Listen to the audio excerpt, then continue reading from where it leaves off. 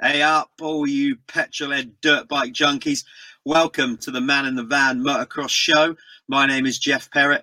This show is brought to you by FXRRacing.com and the guys at Relax to Race Arm Pump CBD, Arm Pump Oil. Thanks for getting involved, guys. You can follow and get your goods from them if you follow these website addresses down here. As you've probably worked out by now, because of lockdown, we physically can't get guests into the show as we normally do. So we're going to do this next part of the series through the wonders of the internet. So I hope you enjoy the show, what we're doing here at Dirt Hub. It would be great to hear your comments. So that would be cool. Right, that's enough of me waffling on. Let's get some guests on. And hopefully I will see you guys at an event sometime soon. Enjoy. Right, we're back for another Man in the Van. Well, I am, and then you can see the beaming smile of Todd Kellett. There he is. I'm sat in the van on my travels. Actually, I'm not at home, so there you go. And Todd, where are you? It should have been more fitting. I should have got in the van, but I'm actually in Lucy's brother's man cave. Hence all the t-shirts. Yeah. And where's that? Is that back? We're in Plymouth at the moment. Yeah, Plymouth. Right. Okay. Well, that's a good place to start. So let's talk personal life. I see you went down on one knee, or did you not? Yes, absolutely. Yeah, exactly. Yeah. So that was in America. That was a couple of months, 3 months ago now. So yeah, it's quite exciting, but got the job done. Did she have any clue that you were going to do it? Was it a genuine? I think it was a genuine surprise. She didn't say she had any clues, so yeah, like a job for me. and well organised. How well did you have it planned? Did you have it down to a T? Did it all go to plan? Yeah, I mean, I packed the bags, and she didn't find it. I took my gear bag and I put it in my helmet. So I was just like praying she didn't go in the helmet for any reason. But she's a real, obviously she's a trooper, a real part of your program, and really helps you out. So that must have been a bit of a fear, because I know you probably do your own kit and stuff, but she mucks in, doesn't she? Yeah, exactly. Like Lucy does everything for me. Just down to me to do the racing. So yeah, I was a bit concerned, obviously, but yeah, I'll pack my bag this week. Yeah, no problem. Don't worry about it. Can you imagine the embarrassment if you had it all packed away and they check your bags at customs and pulled up saying, what's this? Yeah, well, it could have happened, obviously, taking me gear there. They would have been like, what's going on? But yeah, it was plain sailing. So what was the reasoning for the move down to Plymouth? Is that where more of Lucy's family are? I mean, obviously, we're in France for like 6 months at a time, and 6 months we're normally just racing. So we wouldn't really base ourselves anywhere. We sort of just to and fro between everything we've got going on. But obviously, with quarantine and all that stuff, we had to make a decision. And Lucy said, "Oh, we'll just stay in Plymouth. Why not?" And it's been fun for me. It's been really good. I've been doing a lot of mountain biking, and we've got the sea just down the road. So it's cool. It's exciting. It's different for me. Obviously, being from Somerset, and it's all like sleepy villages. Nothing going on. And then we got the big city. Go on. There might not be anything going on in Somerset villages, but there's plenty going on around your house, I can imagine. Yeah, for sure. But no, it's been a good experience, no problems. Yeah. So when you go to France, then do you take the boat from Plymouth over, or do you have to travel all the way down to the tunnel?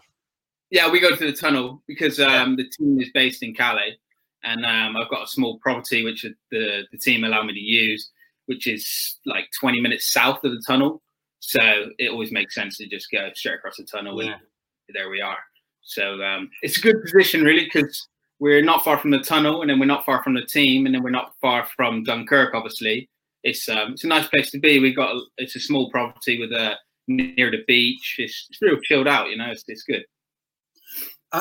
Okay, so let's go back to the beginning.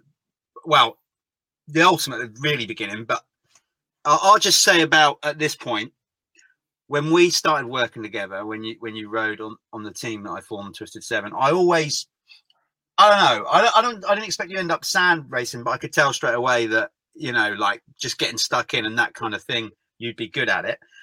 I'm not putting my hand up in the air and saying I spotted you or anything like that, because you would have got there anyway. But yeah, but even back then, your, let's say, grit and determination. I remember you did a couple of races that year where it was so muddy and snotty, and a lot of kids, just don't, and you were just like goggles off, just charging.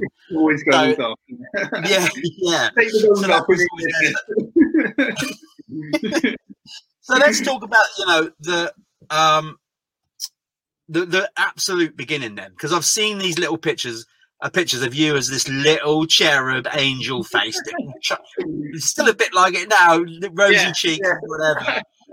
You and your brother Ty, let's be honest, did not stand a chance to do anything else other than anything two-wheel. With your mum and dad's history, so let's talk about mum and dad first, and their background. Yeah, for sure. It's a crazy household. It's always going to be like it. Dad was obsessed and mum was just as obsessed, if not more. So yeah, it was going to happen. And the thing is Ty was so interested in it that all I ever wanted to do was beat Ty. So it didn't matter whatever we were doing, I was going to beat him. And I must say, it took a hell of a long time to beat him. And I think that's what made me what I am today. It didn't matter if we were going around the garden on push bikes or we were at a race. I just wanted to beat him. There was nobody else that mattered. So I always had like the perfect idol to just keep working against. And I think he would say himself that it's sort of somewhat frustrating for him, but at the same time, for me, it was just next level. We were just always working together. We'd be digging in the garden for mini bikes, and he'd say, "We'll make it a bit bigger," and I'd be like, "No, it's like that's plenty big enough." And he'd make it bigger, and sure enough, I'd still jump it. But he was just there to push me the whole time long, and mum and dad were just fully supported. Just whatever you want to do, boys, crack on. that's the bit. Like I say, you said a sleepy Somerset village. Your garden was not sleepy. Like mum and dad didn't care about having a garden. No, a few shrubs that managed not to get pulled out to make room for a mini bike track in the garden. Everyone was still around. You were out there. Well, there's just at your mum and dad's place. There's just bike related stuff everywhere you go. How your dad even works in the shed, I don't know. Like literally, you go through the house and it's bike. Oh, there's this, there's that, and then you go in the garage and it's just like a bike shop. We have to get all the bikes out to start working on a bike. It's a disaster, really.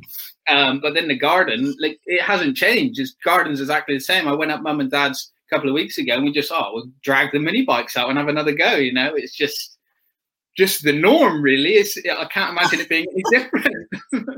I can remember going into your dad's garage and looking up and then sort of so basically when you look up at the ceiling, you get an idea of what is the floor space, because it's the equivalent. Yeah. I remember looking up the ceiling and then I looked around and remember and seeing about the size of a postage stamp vacant floor area. And that was about it. It's like enough for the door to open and then to stand there, and then the rest is just bikes and bits and kit and carnage. Yeah, I mean, it's a lot better now. Like, Ty hasn't got so many bikes, and he's got his own house, and I obviously don't have so many bikes at the house, so it is a lot better. But yeah, there's still a lot of dead mini bikes and dead exhaust of two strokes, or cone valve suspension dead, just chucked in the corner or whatever. Just junk everywhere, and it's all trashed. None of it's any good. It's just all hanging out where we just abused everything. We had mini bikes and we just bend the frame and bend the forks. Literally, Nimmo was constantly just working on bikes, trying to get them going, and we never really had the budget, so we were just botching them up so we could go racing again. Yeah. And that's what you guys did, no doubt about it, and still do. So can you remember your earliest memory of getting on a bike? Maybe if you can't remember it.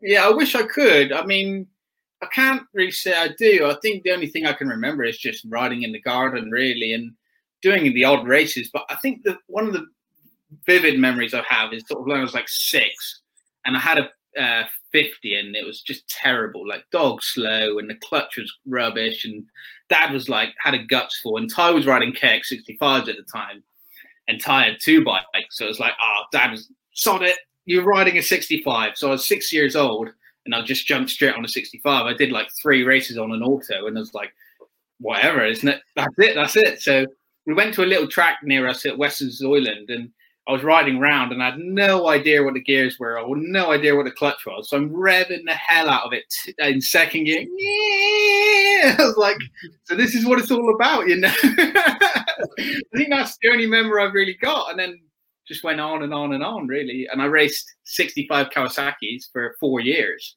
Yeah. I didn't ride anything else. And I was quite a weird one, really. I was one of the only guys to ride Kawasaki in 65. At that time, you know, every man and his dog was on KTMs, and we put like Nozoki forks in it, and off we went. It was brilliant, absolutely brilliant. Yeah, they're a good little bike. They're pretty bulletproof. They need to be to take you on board. But funny you say there about revving it, because obviously when it got to the stage where you joined Twisted Seven and come on the team, by that stage you'd already, to me, was a rider that had worked out a gearbox. You know, you wasn't a revver then. You knew how to ride all the gears and everything. So you must have picked that up pretty quick. Was that because the old man used to beat you? He didn't beat you. I'm only joking. Basically, sort of say, "Stop! You're going to blow that thing up. Hook up gears," and you learned to ride a bit more taller gears, because that's one of your strengths. There's no doubt about it. You know, using I think maybe like living at home or living in where we do in the UK in the south, we've always got hard packs. We haven't got any sand, which is kind of a strange one when you think I like sand so much. But you've got to learn to ride a bike right on hard ground. You know, like Via Regis, if you're revving the hell out of it, you're not going anywhere. You're just spinning, you know. So I think and all of the southern motocross riders, we all ride bikes well because we have to learn how to ride them on terrible ground eventually, basically, you know. I think if we lived up the country a bit more, we would have a bit better ground, really. I think that's what it comes down to. There's a degree of sort of irony about that you've ended up becoming, you know, such a solid sand rider, and yet we live in an area where, you know, we don't really have any sand tracks. I mean, the last real sand track we had was probably Matcham's, you know, and that was, you know, and that wasn't deep. I probably rode there 3 or 4 times on a 65, you know, and I was probably 7 years old or whatever. But yeah, I mean, it's funny when I go to France and they say, "Oh, you've done any riding in the UK?" I said, "Well, no, there's no point." I said, like, I got to go to Fat Cat for 4 hours, and it's not even sand. You know, it's like it's basically hard pack now, and they're like, "It is, it's getting like it." What are you on about? The only places you can ride real sand in the UK is like Port Talbot, and it's so illegal. It's never worth the risk. For me, I just as well go. You know. Unbelievable place, for the level that you're now at. Obviously we don't want anybody illegally riding or anything like that. Great place, but particularly where you're at, you know, with sponsors and stuff like that, you can't afford to. Pretty much of a risk. It's a couple of hours drive from me. A couple more hours, I'm at the tunnel. I just as well ride in France, you know. I think there's only one place I've been in the UK which has been really outstanding sand was Tain, but that's like 7-8 hours, you know. So nice place to visit. Unreal. Yeah. So, I've never been up there yet, and yet I've been invited up a few times but never made it. But I have heard it's amazing. Yeah, I think if you're gonna go, try and get a plane up because it's a long drive. I'm getting to an age now where, you know, Todd, I'm getting to that age where I'm interested in just sort of doing mild touring at my own leisurely pace. Before you know it, mate, I'll be taking coach tours soon. No, but I will try and get up there. I am basically getting back into riding, so it'd be good to catch up with you one day. I was planning to get riding this year a bit more until some dirty little tow rag stole my 450. So there we go. That's another story. So obviously you started to come through, and it wasn't long really after swinging your leg over a bike and you started racing. What was it? I mean, you raced obviously regionally and done all right. Yeah, I think the thing around the time, I suppose, when you started to show form, and I was, when I really studied you a couple of times at Rocket's place. That's when I thought, if you'll fit the bill for what, for what I wanted to do and try and do that, everything that about what I was trying to put together, somebody that's going to give it, 100% no matter what, and all that, and not be a prima donna, for a better word. I think, and that worked out okay, and you came onto the team and you rode a KX85, and you put a good year together. You had some great battles in that 85 class, if I remember right. I mean, some unbelievable ones. The one at what was it? The one at Hawkstone against Scooter Webster, wasn't it? Was that the one? Yeah, sounds about right. Epic. I think the thing for me was, like, Mum and Dad were taking Ty to the Nationals when I was just coming in, and I was like, you might as well go along anyway. You're not going to do any good, but you might as well go along anyway. So, like, I did my first national at BSMA at Mildenhall, and I had to qualify. I was like 6.5, 7 years old. You had to qualify, and I qualified 40th. And Ty, his first national at the same day, he qualified first. And like second was Shipton and God knows what else, and all the way down. So I'm at one end, Ty's at the other end.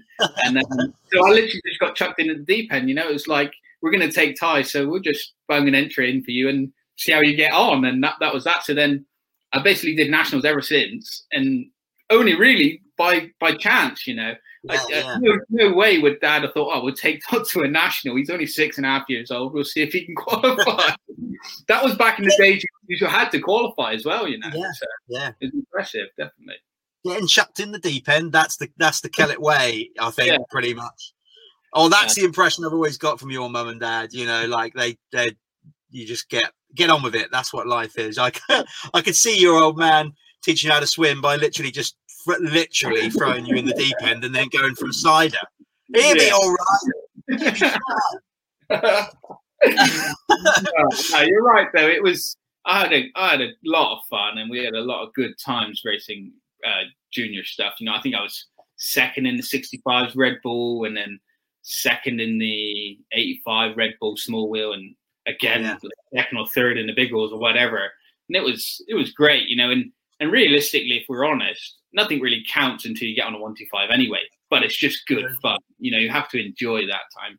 And when the Red Bulls were so good, Red Bull Pro Nationals was like amazing. And you try and explain it to people now, they just don't understand how good it was. And I think if we're honest, we didn't understand how good it was until it was taken away. It was special time. Yeah. Definitely. Yeah. I mean, having that name to it, and what Matt did with that series was immense. Yeah, and the tracks, preparation, and just all the media and everything about it was cool. Yeah. So, what was the time for you, if there was a time, where the thought of it becoming an occupation? When did that take hold, or is it still never really taken hold? You're just going with it. Yeah, I think you'll be surprised that it actually really probably took toll on me probably like 3 or 4 years ago, or quite late really. I wasn't racing with you and Twisted Seven and like when I was 16 years old thinking, I'm gonna be a professional rider. I was thinking, I just love riding my bike, I'd go to school and then go and ride my bike. And then it sort of went on from there. And when I left school, Mum was like, you've got to get an apprenticeship, or you got to do something. And I was like, I still want to keep riding my bike, but my mum and dad encouraged me that I needed a trade as such, and the easiest way to do it was me become a barber, and I could work for my mum. So I went to college one day, work for my mum, and I rode the rest. So I did 1 or 2 years full days, like 5 days a week in the salon with mum, and I got a good trade. I got level 3 barber, but I just carried on riding my bike. Just whenever there was an opportunity. Wednesday, I'm not coming into work today, mum. I'm going to ride my bike. But I was really proud, at the end to have a trade, so there was always a backup plan as such, when or if racing's finished, we can go and cut hair, or, it doesn't matter. I mean, that's the way you should do it. 100%. So now you can crack on actually and really apply yourself, knowing that, you can turn your hand to something else. It's the way to do it. But in answer to your question, going back to like when I thought actually I could make a job out of this, it was just probably like the second year after I won Western. So I won Western the first year, and I was like rubbing my hands together, like Monday morning, I'm definitely getting a phone call. That team is definitely going to want me. And it's like, yeah, nothing happened. So I was like, and then sure enough, the following year, nothing happened. And I was like saying to Dad, I'm not really ready to give up. And I said, I don't really care what I'm doing. If I want to race enduro, if I want to race beach races or anything, I didn't care as long as I could live the lifestyle. And when I say live the lifestyle, I don't mean like partying and, just pissing it up against a wall. I mean, getting up and going training or getting up and going out on the motocross bike. Really, I just loved that lifestyle. I wasn't ready to go and cut hair as such. So I think I was probably, when I finished with Verdi or when it was just starting with Verdi, I was like, I just want to carry on doing it. So there was a big talk about maybe going to enduro, and I was quite keen to give it a go, but for one thing or another, it didn't happen. So I was just winging it, really, and that's sort of where we ended up. But then I thought, if I can make enough money to, afford my phone bill and pay my diesel in the van, it wasn't never going to be an occupation that could pay me house or me mortgage. But I was just thinking, I'll just keep going for as long as I can afford to have a couple of toys, have a nice push bike and put diesel in the van. Let's just keep going with it. I bet when you sort of made that decision, I bet you didn't get too much resistance from Mum. Although, they're so behind you, aren't they? Regardless of just because Dad just said, just get a real job later. Just get a real job later, because once you get a job, that's it. You buy a house and you're there for 40 years. So just get one later. It's no problem. As regards to supportive parents, I can't think of too many better than your mum and dad. Yeah. So obviously the beach racing just sort of it not happened by accident, because you won Western twice. I mean, to win it once is a massive achievement. To win it twice is huge. To win it 3 on the spin is monumental. I think, like you say, it did sort of happen by chance. I had a lot of really good sponsors and people around me, and I always knew I could do well there. Like I won the 65s, I won the 85s. Everything was on plan. And one year I won the 85s, and I did the following in the morning, and then I did the main race in the afternoon on a 125. So I had all the credentials. Really, it was just that final bit. My first good result, Stuart Hodder, one of my good friends and sponsors from the past, he bought me a brand new 450 Kawasaki, and we literally ran it in, bolted all the stuff on, went to the Parc Ferme, and I think everyone thought we were nuts. This is just crazy. People say, I'm not doing Western, it wrecks me bike. So we had a brand new bike, and I come away with 4th that year, and it was really unexpected. And to me, I think it was actually one of my best performances, really. I think I was 17 years old, and that was a good ride, and that's sort of where it started. But then again, I had 2 poor years on Hondas, just for one thing or another. I broke my back in one of the years, and just things, And then again, Stu said, right, I'm going to buy a brand new KTM 350 cross country. And we had no expectations again. We were just thinking, top 5 would be good, top 3 or whatever. And Leoc was there that year, and we were like, it's sort of his to lose as such. And I don't think anyone ever expected me to do well. So it was ideal, really. There was no pressure, no expectations. We just went and had a good time. And I think that race again sort of really matured myself. I was first couple of hours, I was battling with Leoc, and I said to myself, I don't want to battle with him, let him go.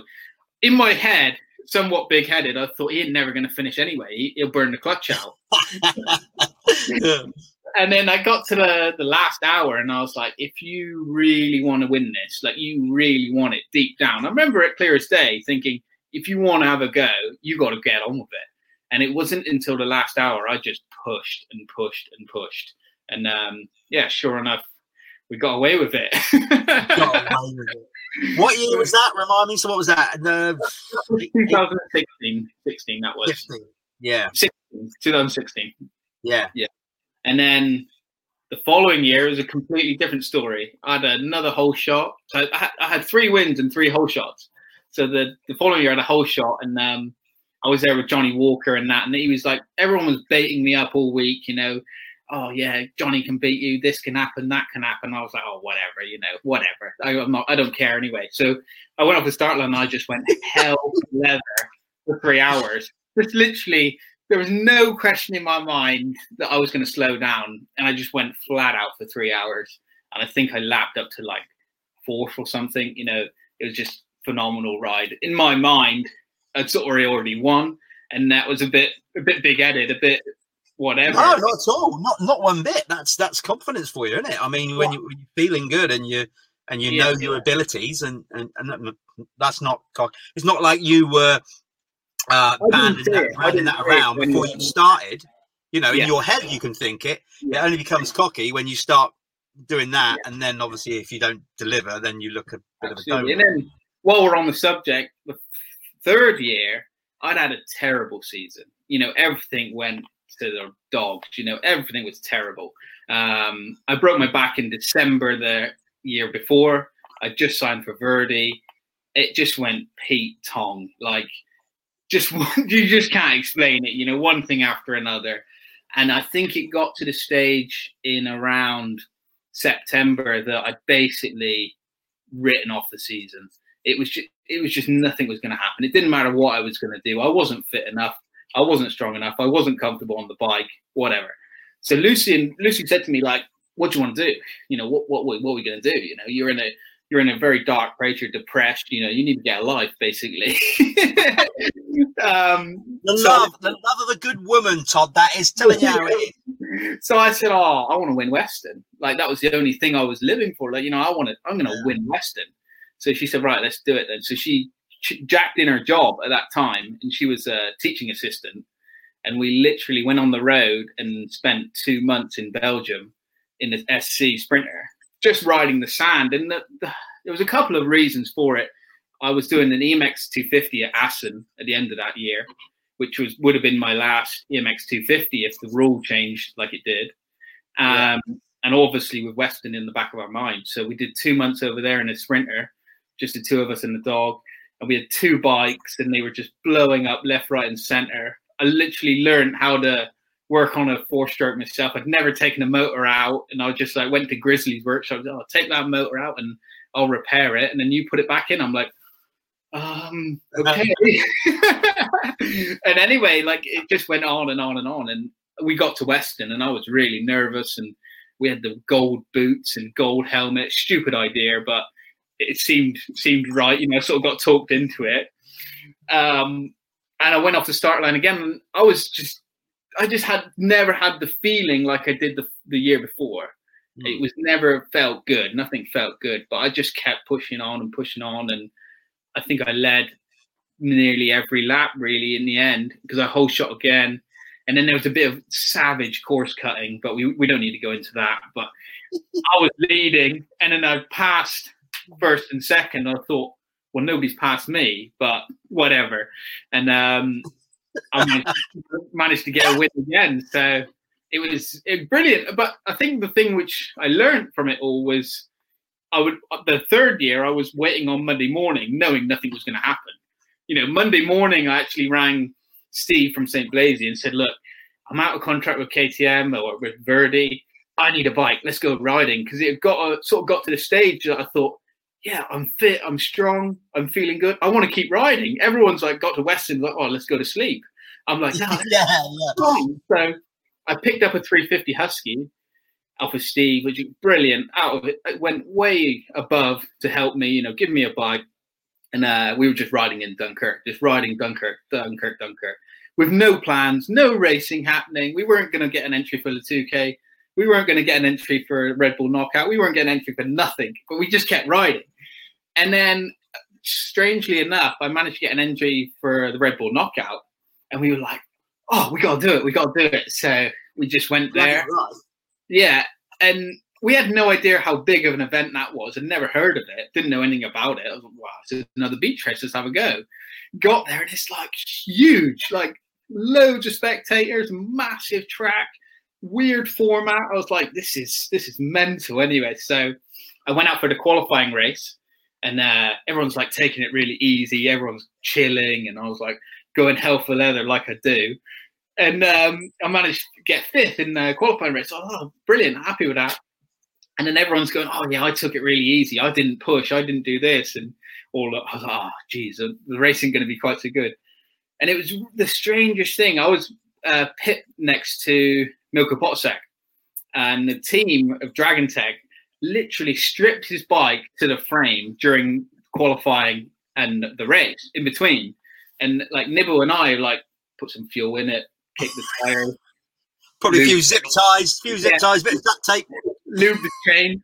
Yeah, she's beauty like that. And I tapped the bloke on the shoulder from Yamaha. I didn't even know why I did it. I said, like, is everything all right? You know, you got a problem or something? And he said to me, oh, yeah, we're just checking. And he said, you ever want to ride a Yamaha? And I was like, yeah, definitely. And he was like, oh, here's my details. Contact me next week. And I think he almost like was just being polite, saying, you ever want to ride a Yamaha? And then I was like, jumped at it. He was like, oh, Jesus, why did I say that? Anyway, so on the way, well, another funny story. But anyway, I rang Steve from St. Blaise, said, I need a 450 Yam now. Bearing in mind, a couple of weeks before, I'd just taken out a brand new Husky. And he was like, yeah, no problem. Come down next week. So again, like, unbelievable. What a guy, you know. Here's a Husky, which I've just destroyed the knockout on. Have another brand new 450 Yam. I was like, anyway, so that was phenomenal. But going back to the knockout, on the Friday, Lucy piped up and said, oh, it's Skegness on Sunday. And I said, oh, it's £1,000 prize money there. I was like, I could win that. So I said, Dad, can you drive all the way from The Hague in the Red Bull Knockout to Skegness for Sunday morning? Because it was a Saturday race at the Knockout. And he goes, yeah, I reckon. Why not? So we literally finished the race at the Red Bull Knockout. I managed to finish 5th again. I just had a hell of a ride, loving life.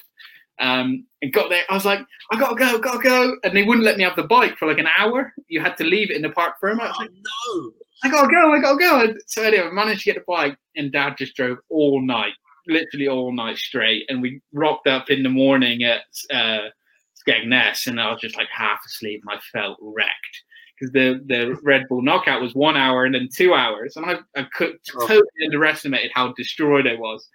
Woke up in the morning, fettled a bit on the bike again, kicked the tires, filled up with the gas, good to go.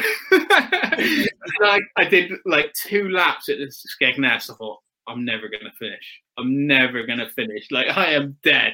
Anyway, kept on cracking on. Hour and a half, clutch is finished, completely finished. So I'm like stalling it all the time. I had a little gap, finished the line, won the race, collapsed, went down the road, found a massive Indian, scoffed the face, and then drove all the way home. Got back at like 3 a.m. Apart from the incredibly hard work and dedication to keep going in the fitness, it sounds like a great weekend, particularly the curry. Yeah, that's the well-earned curry. That is that was earned. I think it was one of the best curries I've ever had, if I'm honest. I couldn't tell you where it was. Yeah, I bet Dad was hanging as well, wasn't he? By the time he got back, mind you, I bet he sunk a few ciders the next day after that weekend. For sure, yeah. So it was really good. I took like €1,000 prize money from the Red Bull Knockout, and then £1,000 from Skegness. And I thought, oh, hang about, I could make a few quid here. And the best curry of your life. Yeah, yeah. So then Monday morning, I ring the French bloke and say, "Oh, hello, it's Todd here. Like, you spoke to me at the Red Bull. Oh, yeah, how's it going?" I said, "I'm coming across tomorrow, Tuesday. I'm coming across." Yeah, no problem. So I went over, and we went out and tested the bike, and then that's literally where we are now. You know, it's mental. Like, so yeah, I'm so thankful to so many people. You know, obviously, like mum and dad and my brother, and then like Stuart Hodder for buying the bikes at that time of Western, and then Steve helping me out, and then the guys from Yamaha in France were just like, they went out on such a whim. You know, nobody ever heard of Todd Kellett, and I don't think they paid too much attention to Weston, but they saw me at the Red Bull Knockout and thought, oh, hang about, that's not bad. And they had seen me at Dunkirk occasionally and thought, well, like, who is this kid? Because obviously I was there all the time. Yeah. And like, what a risk for them to say, oh yeah, we'll just have this English kid. You know, no different to you when you took me over off of the Kawasaki's. I was on 85. You know, I remember Ross Burridge saying to you, "What about the fat kid on the end?" You know, harsh. Yeah, but it's like so thankful to so many people to go out on a whim and support me. You know, it's been amazing. Yeah, you say that.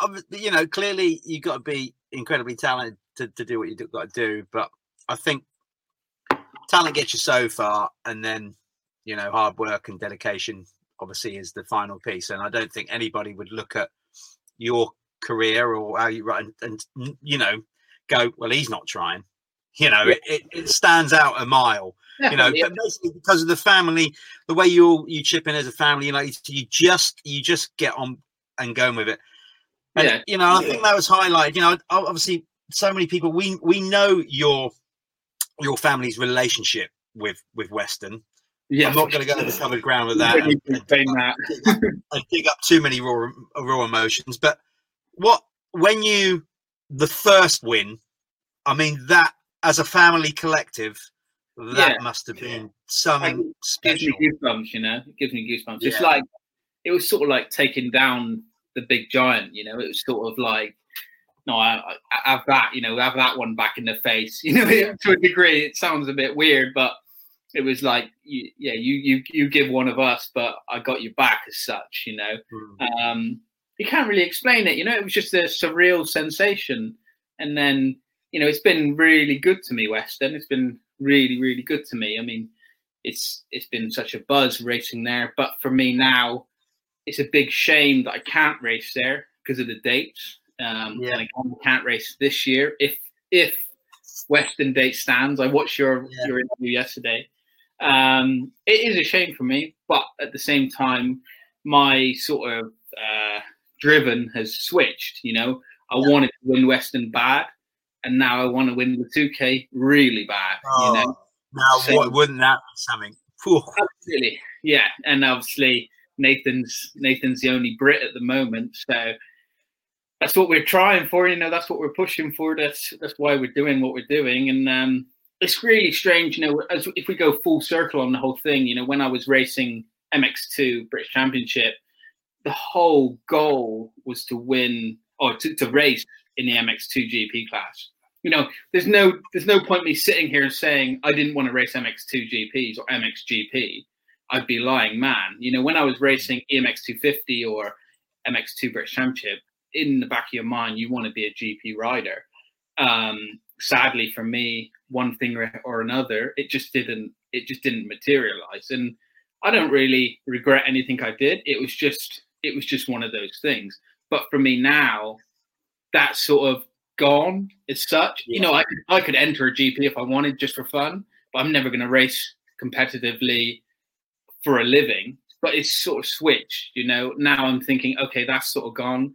I want to win the 2K. And the thing for me, one of the main reasons I want to win the 2K is it just opens so many more doors. You know, if you win a British Championship motocross, well, I don't have a pat on the back.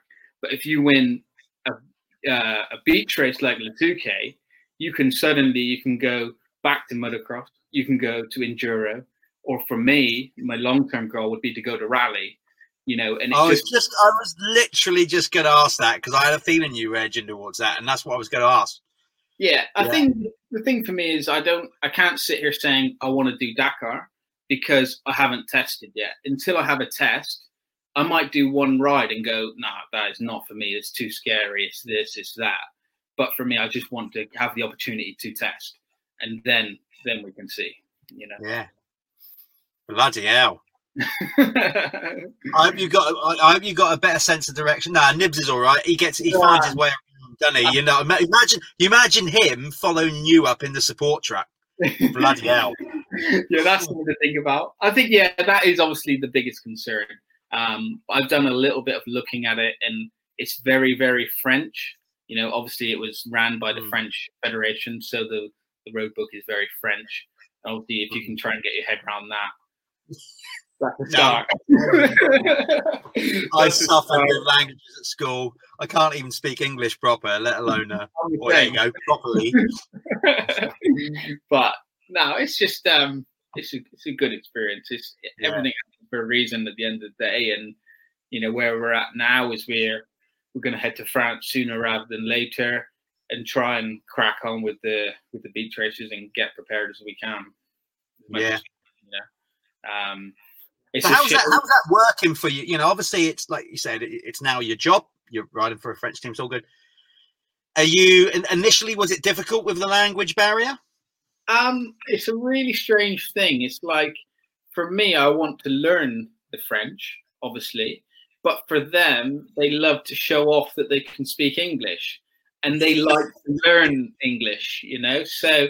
Like, the team manager always has a joke with me about the English and the French, but at the end of the day, he really enjoys speaking English.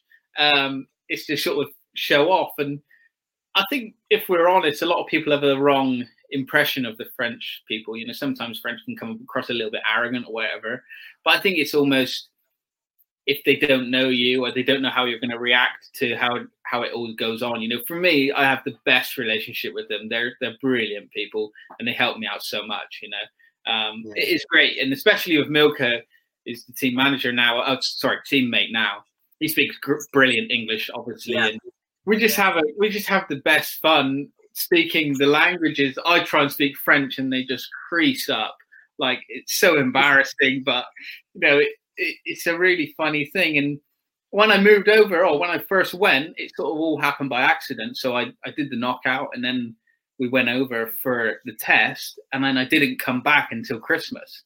So I literally went for a test, and then I was like, okay, well, when's the next race? When's the French Championship race going to be? And it was, next month. So I was like, I'll just stay. And they give me a property over there then, and that's where I've been ever since. That first year, the team manager paid for everything out of his own back, because they already had a team, which is Milko and Damon Martins. And then at the end of the season, I was pushing on and getting good results and having a good time. And then the team manager said, we want to make you on the official team. So then it would just become me and Milko like last year, which was, again, a crazy opportunity. And I think, like, last year, the team wasn't really expecting too much from me. It was always Milko's the number one as such, and thought it'll just progress if and when. And as they suggested, that's sort of how I did it for the first few rounds. And then sadly, Milko got injured, and I sort of felt like I had two choices. I thought, I'll just sort of shy away from it, or I like put my big boy pants on and try and step in as such. And that's what I tried to do, and it worked out great, really, for me.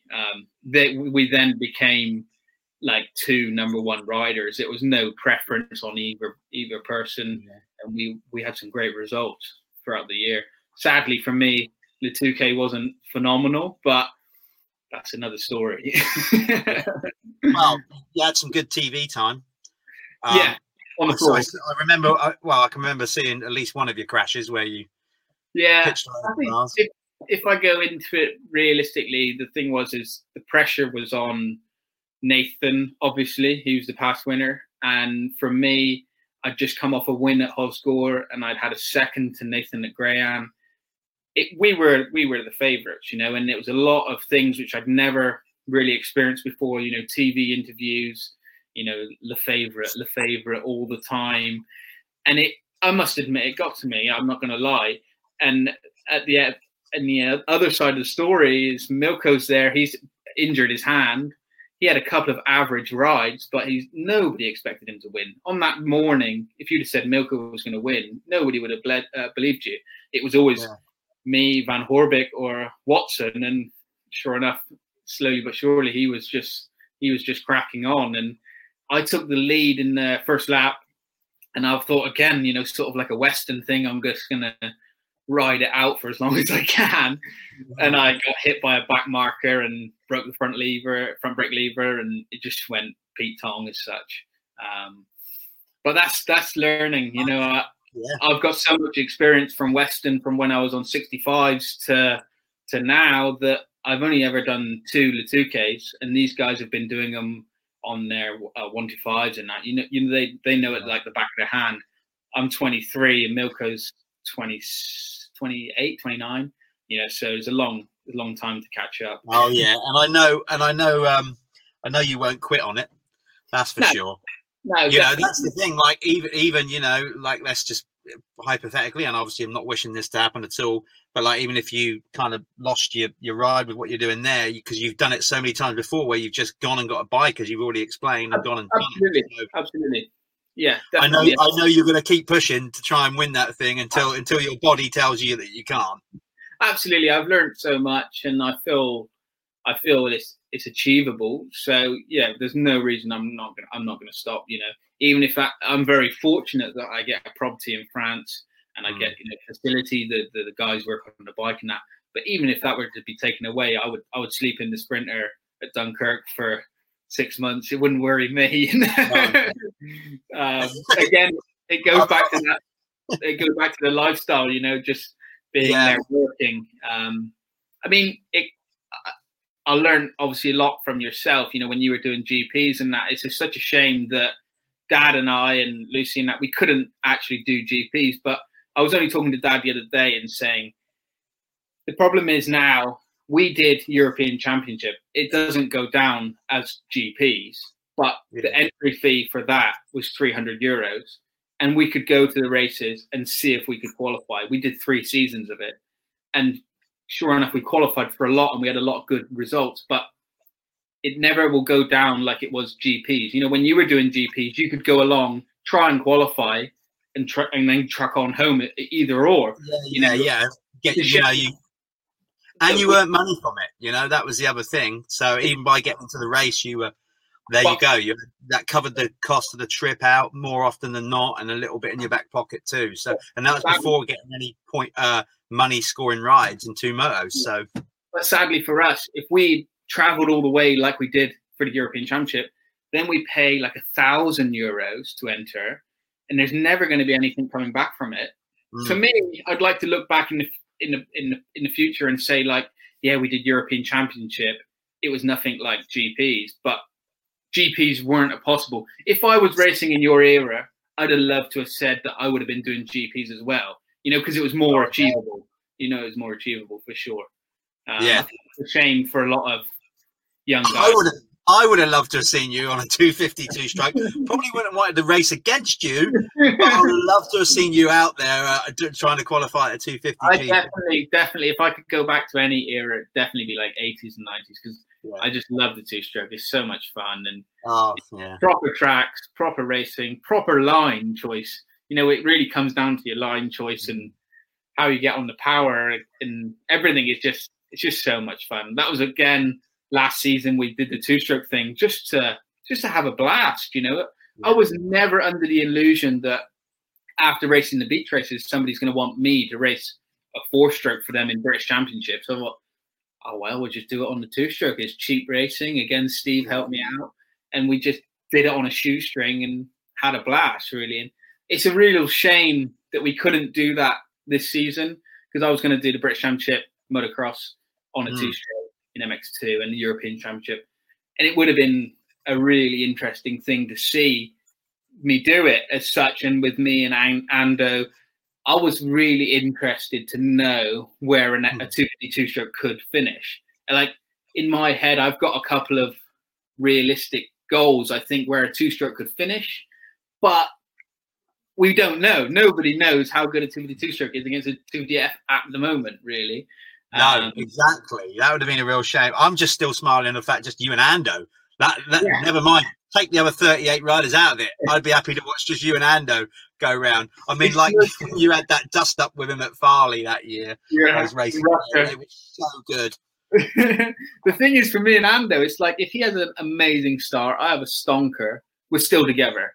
And reverse, if I have a great start, he has a bad start, we're still together. It's like a magnetic force that draws us together, and it always goes off for sure. I've got a lot of respect for Ando. We he's one of my heroes in the past, and Yeah. I've never ever imagined racing him, and we've sort of both got enough respect for each other that we're not too dirty, and it's just a great race. I'm gonna get him on. I've been planning to get him on here anyway for quite a while. So when I do, I'll get his opinion on racing you when we get him on. I think he'd like it, but at the same time, it must be somewhat frustrating. Yeah. It is for me seeing him. He's so much older than me, and the lap times are always the same. It's like, how is he still doing it? If I'm that age and I can still ride a two-stroke like that, I'll be over the moon. He's an absolute beast. That's why he's an animal. But yeah, that's good. It's a shame that's going to happen, but maybe that'll happen sometime in the future, and I hope it does. Yeah. But in the meantime, it's great that you've found by, like you say, it's not by design, but it's worked out good that you're doing something you love. It's a job. You're really making a name for yourself, and and from a British point of view as well, it's great to have a British rider sort of doing well in that, let's be honest, sort of specialist field. It's nice to see myself and Nathan going in a somewhat direction. Obviously Nathan he did GPs. He was the man in the GPs for the British community. But it is nice to see him doing what I'm doing and people appreciating finally what we're doing. Even like the dates came out this week, and I see a few motocross guys looking at. I've seen Sean Simpson was eyeing it up, and for me it would be amazing to see a few more British guys and motocross guys come over, because it isn't quite as easy as it looks. That's for sure. Maybe you're trailblazing then. You're gonna be leading the way for the next lot of British riders turning their attention. It would be nice. Obviously nobody's raced this year at the moment. So yeah, for sure, there's opportunity for racing in the winter. It would be good to see it, definitely. Yeah. I just can't wait to get back on the bike myself. I haven't actually ridden. The last time I rode was in the US on the GNCC. So for me, I'm just trying to get back on the bike. Hopefully, get out the weekend, depending on the weather. But it's certainly been a long time off the bike. Yeah. How was the GNCC? How did you find that?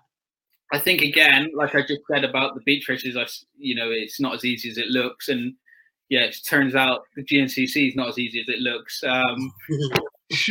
For being a sand race, I think they kind of over-exaggerated it. It was more of a forest race, with so many routes and horrible stuff. It was brutal. It was really savage, I definitely underestimated it. I underestimated the heat. I underestimated the riders. Those guys are really fast. There's no denying it. And I underestimated learning the process. So for us, we go to a beach race, we know what we're doing, or we go to a British Championship, we know what we're doing, or even GPs. But when you go somewhere completely different, I had no idea. The laps were 13 miles, and it took us half an hour to do a lap. So suddenly it was a 5-lap race over 3 hours, and it was like, what? Yeah. And the laps obviously go out. It's not 30 minutes every single lap; they go out longer and longer. And I think I struggled to kind of justify that. I did 2 laps and I pit stopped, and I thought, okay. And I did another lap. I thought, I'm halfway. I've done 3 laps. It was a really strange thing, but it was a great opportunity, and it was so nice to be able to go over there. And I'd never been before, and it was nice to go and actually ride, let alone race. And get engaged. Yeah, for sure. As well. Yeah. It was quite a big deal for sure. But no, we had a great time. I'm so thankful to Yamaha for sorting everything out. What an opportunity, definitely. Yeah. It's all good stuff, Todd. I'm looking forward to the next chapter of your career. We'll follow it with interest. I'm going to try and get back to the 2K. I say get back because I went there in 1984. Jeez, yeah, a long time ago. Exactly. Yeah. Was you born then? No, but I reckon my old man would have been riding for sure. Yeah. But I wouldn't like to say if it was a quad or a bike or what it was. Some kind of contraption. Anything motorized with literally that can be classed as an off-road vehicle, Nibs is on it. Yeah. Yeah. It would be nice for you to come, and especially to cover a race in. Oh yeah, no, that's absolutely part of our plans. Yeah, you know, we definitely want to start, you know, like covering a lot more of the just dirt biking in general. Yeah, I think when you say beach race to anybody in the UK motocross, they think of Western. Obviously, that's the first thing they think of. And I was the same when I was younger. You know, it's a huge event, but now it's like the biggest the ones over there in the world is well, the 2K. Yeah, exactly. Like when I went to watch, and that was 1984. I think there was 250,000 people there in 1984, and it's probably grown more since then. But it's a very, very different race. You know, you can't actually take Western and Le 2K and put them to any comparisons. The only comparison to me is they're on a beach. They're so far apart, it's ridiculous. Now Western is like a real mud race, you know, you get a lot of bogs, it's very slow, it's very enduro. You can take a good enduro rider to Western and he'll do well. You can take a very good motocross rider to Le 2K and he could win it, you know.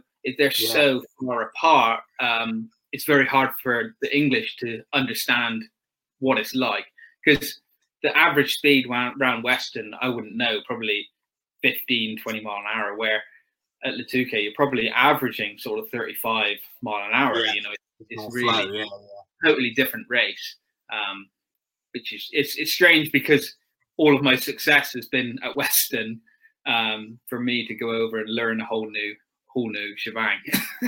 Well, I tell you what, if I'll make a promise to you now. Well, promise to myself actually. If it doesn't clash with anything, or I'm not somewhere else at that time of year, which I might be, I'll come over to that. Not only that, I can do a bit of a Dale Boy type wine and beer run.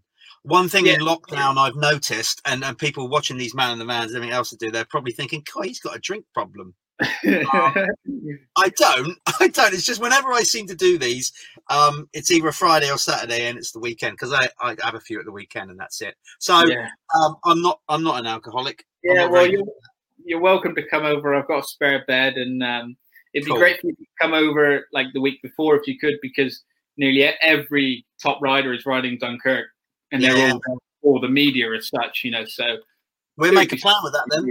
That's a deal. Right, we'll discuss that off air another time. Right, Todd, it's been an absolute pleasure as always. I'm absolutely made up for you, made up for the family. Say hello to your dad and mum for me, and of course Ty as well. Keep on trooping like you Kellets do. Hopefully I'll see you soon, mate. Yeah, thanks for the time for doing this. No worries. Thank you very much. On a Friday night. You should still, it's just coming up to 8 o'clock on a Friday night, so you still should be able to get some primetime TV in. Never going down the club for me. All right, mate, take care, and I'll speak to you soon. Nice one. Thank you. All the best, Todd. Good luck, mate. Right, that's Toddy. He's out of it. I'm going to end that right there. See you, Todd. Till next time. Series 2, episode 10. I don't know who we're going to get next. Well, I might get Ando in after I said that or whatever, but I'll try and fit another one in when I can. That was obviously Todd. Always a pleasure talking to Todd. He's a real trooper, as you've probably worked out. Right, thanks for watching, everybody. Keep enjoying what we're doing at Dirt Hub, and following us on our Facebook page, and of course on actual Dirt Hub website, etc., Instagram, all that.